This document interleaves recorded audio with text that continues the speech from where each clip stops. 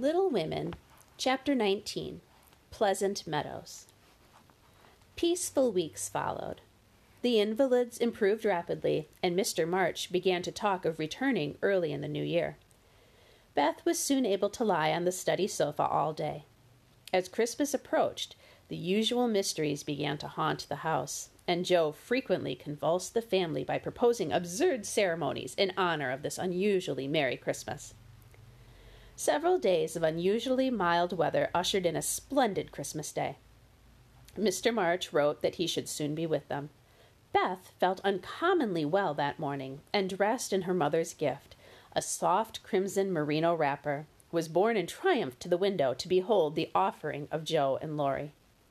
Like elves, they had worked by night, and in the garden stood a stately snow maiden crowned with holly, a basket of fruit in one hand, and a great roll of new music in the other, a rainbow of an afghan around her chilly shoulders, and a Christmas carol issuing from her lips on a pink paper streamer.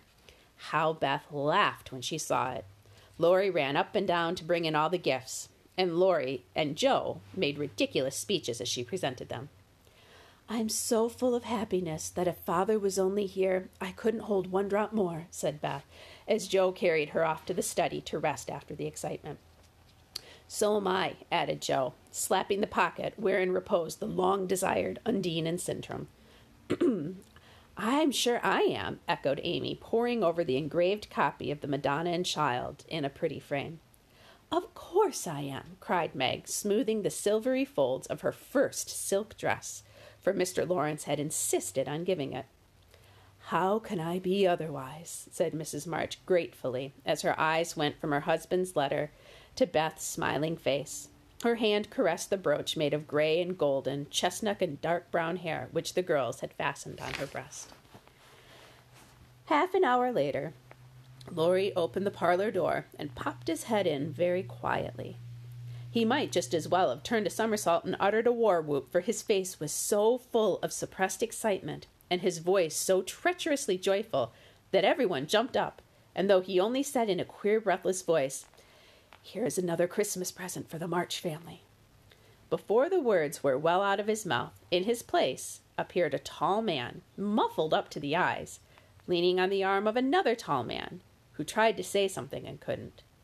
There was a general stampede, and for several minutes everybody seemed to lose their wits, for the strangest things were done and no one said a word. Mr. March became invisible in the embrace of 4 pairs of loving arms. Joe disgraced herself by nearly fainting, and had to be doctored by Laurie in the china closet. Mr. Brooke kissed Meg by mistake, as he somewhat incoherently explained. Amy, the dignified, tumbled over a stool, and never stopping to get up, hugged and cried over her father's boots in the most touching manner. Mrs. March was the first to recover herself, and held up her hands with a warning, "Hush! Remember Beth." But it was too late. The study door flew open, the little red wrapper appeared on the threshold, joy put strength into the feeble limbs, and Beth ran straight into her father's arms. A hearty laugh set everybody straight again, for Hannah was discovered behind the door, sobbing over the fat turkey, which she had forgotten to put down when she rushed up from the kitchen. As the laugh subsided, Mrs. March began to thank Mr. Brooke for his faithful care of her husband, at which Mr. Brooke suddenly realized that Mr. March needed rest, and seizing Laurie, he promptly retired. When the 2 invalids were ordered to repose, which they did by both sitting in one big chair and talking hard. There never was such a Christmas dinner. The fat turkey was a sight to behold, stuffed, browned, and decorated, and so was the plum pudding. Mr. Lawrence and his grandson dined with them, also Mr. Brooke, at whom Joe glowered, to Laurie's amazement. 2 easy chairs stood side by side at the head of the table, in which sat Beth and her father. They drank healths, told stories, sang, and had had a thoroughly good time. A sleigh ride had been planned, but the girls would not leave their father, so the guests departed early, and as twilight gathered, the happy family sat together around the fire. "Just a year ago we were groaning over the dismal Christmas we were expected to have. Do you remember?" asked Joe, breaking the short pause. "Rather a pleasant year," said Meg, smiling at the fire. "I think it's been a pretty hard one," observed Amy. "I'm glad it's over. Because we've got you back, whispered Beth, who sat on her father's knee. Rather a rough road for you to travel, my little pilgrims, but you've got on bravely, and I think the burdens are in a fair way to tumble off soon, said Mr. March, looking around at the 4 young faces. How do you know? Asked Joe. Did Mother tell you? Not much. I've made several discoveries today. Oh, tell us what they are, cried Meg, who sat beside him. Here's one. Taking up the hand which lay on the arm of the chair, he pointed to the roughened forefinger, a burn on the back, and 2 or 3 hard spots on the palm. I remember a time when this hand was so white and smooth, and your first care was to keep it so. It was pretty then, but to me, it's prettier now. A burnt offering has been made of vanity. Meg, my dear, I'm proud to shake this good, industrious little hand. What about Joe? Please say something nice, for she has been so very, very good to me, said Beth in her father's ear. He laughed and looked across at the tall girl who sat opposite. In spite of the curly crop, I don't see the son Joe whom I left a year ago, said Mr. March. I see a young lady who pins her collar straight, laces her boots neatly, and neither whistles, talks slang, nor lies on the rug as she used to. Her face is rather thin and pale, but I like to look at it, for it's grown gentler, and her voice is lower. She doesn't bounce, but moves quickly. I rather miss my wild girl, but if I get a strong, helpful woman in her place, I shall feel quite satisfied. In all Washington, I couldn't find anything beautiful enough to be bought with the $25 which my good girl sent me. Joe's eyes were dim for a minute, and her face grew rosy in the firelight. Now, Beth, said Amy, longing for her turn, but ready to wait. There's so little of her, I'm afraid she'll slip away altogether.